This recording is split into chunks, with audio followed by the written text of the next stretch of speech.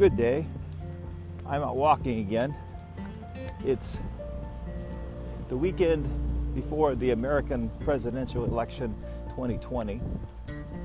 It's the day before Halloween. It's 2 days before the next Sunday.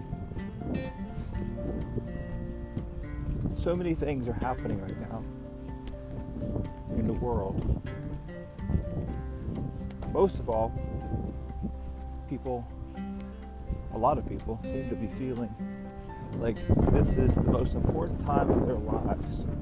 If something special or something certain doesn't happen, they just don't know what they're going to do. For some people, it might be about Halloween. They're distraught, they're upset that Halloween isn't normal this year, along with everything else. They're going from house to house, wearing costumes, having fun. Is it happening in a lot of places? And if it is, it's almost a sign of protest against being locked in so much. But there will be another time. There will be a time to dress up, and there still is. Dress up in those clothes. Give yourselves candy. Enjoy.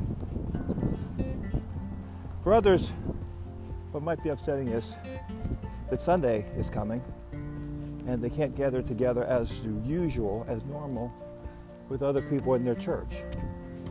Oh, most places, a lot of places at least, in the United States and in a lot of places around the world, people can get together. Sometimes they're supposed to do different things. They're supposed to wear a mask and sit apart from other people. These are odd things to happen anytime, but especially in a church service, in a worship time. But we do them because we want to protect other people. Some churches have chosen not to meet at all yet, often because there's so many people that they have that there's really no way to social distance. So they're not meeting, but they're online. Or they're meeting in small groups, or they're meeting outside. They're figuring out ways to worship God. They're figuring out that meeting together on Sunday morning is not everything there is about Christianity. Oh, we always say that. We always say that it's not all about the Sunday. But then we act like it is, because when Sunday's over, we go about our week. And we don't think about it much until the next Sunday, for those of us to go. Interesting that probably a lot of people who are protesting about not being able to have churches meet together, probably most of them don't regularly attend. And I say that not as a criticism of them in particular, but the fact that in the United States and most places in the world, more than half the people on any given Sunday don't show up. It's just that people don't want to not be able to not show up. But that's another thing, another issue. Take advantage of the fact that God loves you and you can worship Him anywhere. I'm out walking. Right now, it's a beautiful day where I am, and the trees are rustling. The wind is rustling through the trees. There's a breeze, there's a blue sky. We just had big winds in the last few days. Lots of rain, and that's still happening in many places. And a lot of places aren't having good weather, but in any case, it's not about the weather. You can worship God anytime. Now, the third thing that's riling people up, in the United States at least, and has impact, is about an election coming up in a few days.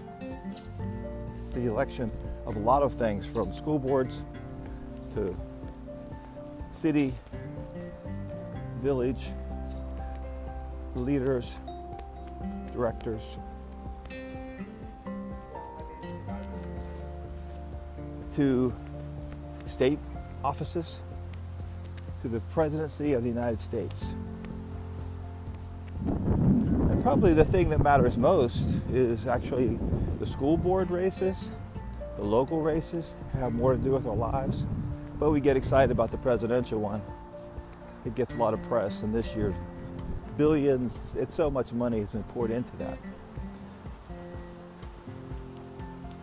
And we get worried because the right person doesn't get elected, like it's all going down, it's all bad, there's horrible things going to happen, the country could fall apart, all these kind of things. And let me say, I don't believe that. Like, maybe it's because I've just turned 70 this year and I've been around a while. But I'm also a student of history, and we've had all kinds of presidents and all kinds of people. And yes, even though I have my favorite, I've already voted, by the way, put an absentee ballot in, and yes, I'm such a person of faith, I put it in the mail. Now, I took it to the post office, put it in the mailbox outside of the post office, and then you got a notice the next day when I checked online that it had been received. My ballot was received. Yes, that's the kind of guy I am. I would even mail in the ballot. I wouldn't today. I wouldn't count on it getting there today. But anyway, I have a particular candidate that I voted for. I have a number of candidates I voted for different offices. And yet I know that if they all lose and the other person wins, the other person's win, somehow life will go on. There's checks and balances. Oh, it makes a big difference. Don't get me wrong. It does make a big difference. But life goes on.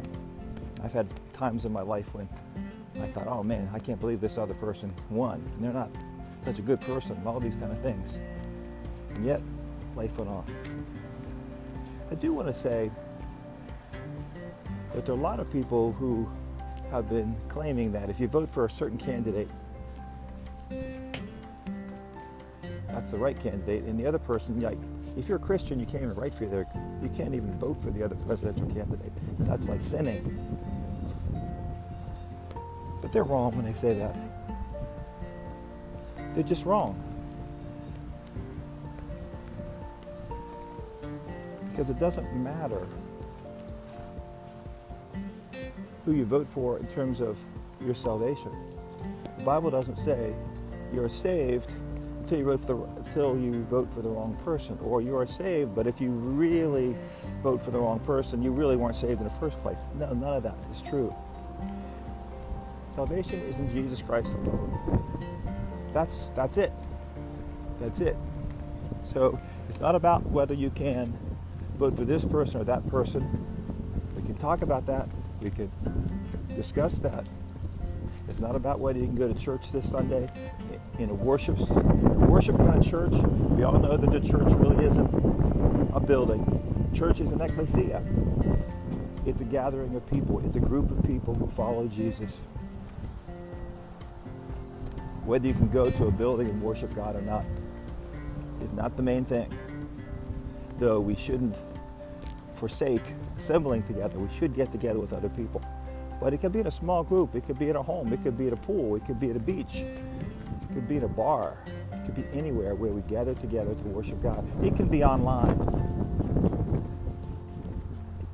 And whether or not you celebrate Halloween doesn't take away your Christianity. It doesn't take away your faith. And who you vote for in this election doesn't mean that you are a Christian or not. Because salvation is in Christ alone. And so I care about what you do. I care about voting. I voted. I care about that. But I care more that you know it's all about Jesus. It's all about Jesus. Nothing else, nothing more, nothing less. Put your faith in Jesus, put your trust in Him, and you can get through these days and the months ahead. And for those who have already lost loved ones, family, friends, the coronavirus, and to other diseases this year and over the years, God wants to be with you. He will be with you. He will be present with you. Pray to Him. Speak out to Him. Let Him know your pain. He will give you peace. He will give you peace. In this time of the election, of Halloween, of worshiping in a different way, in trials and tribulations, in sickness and in health, in your marriages, in your singleness, God will give you peace. Trust that. Amen.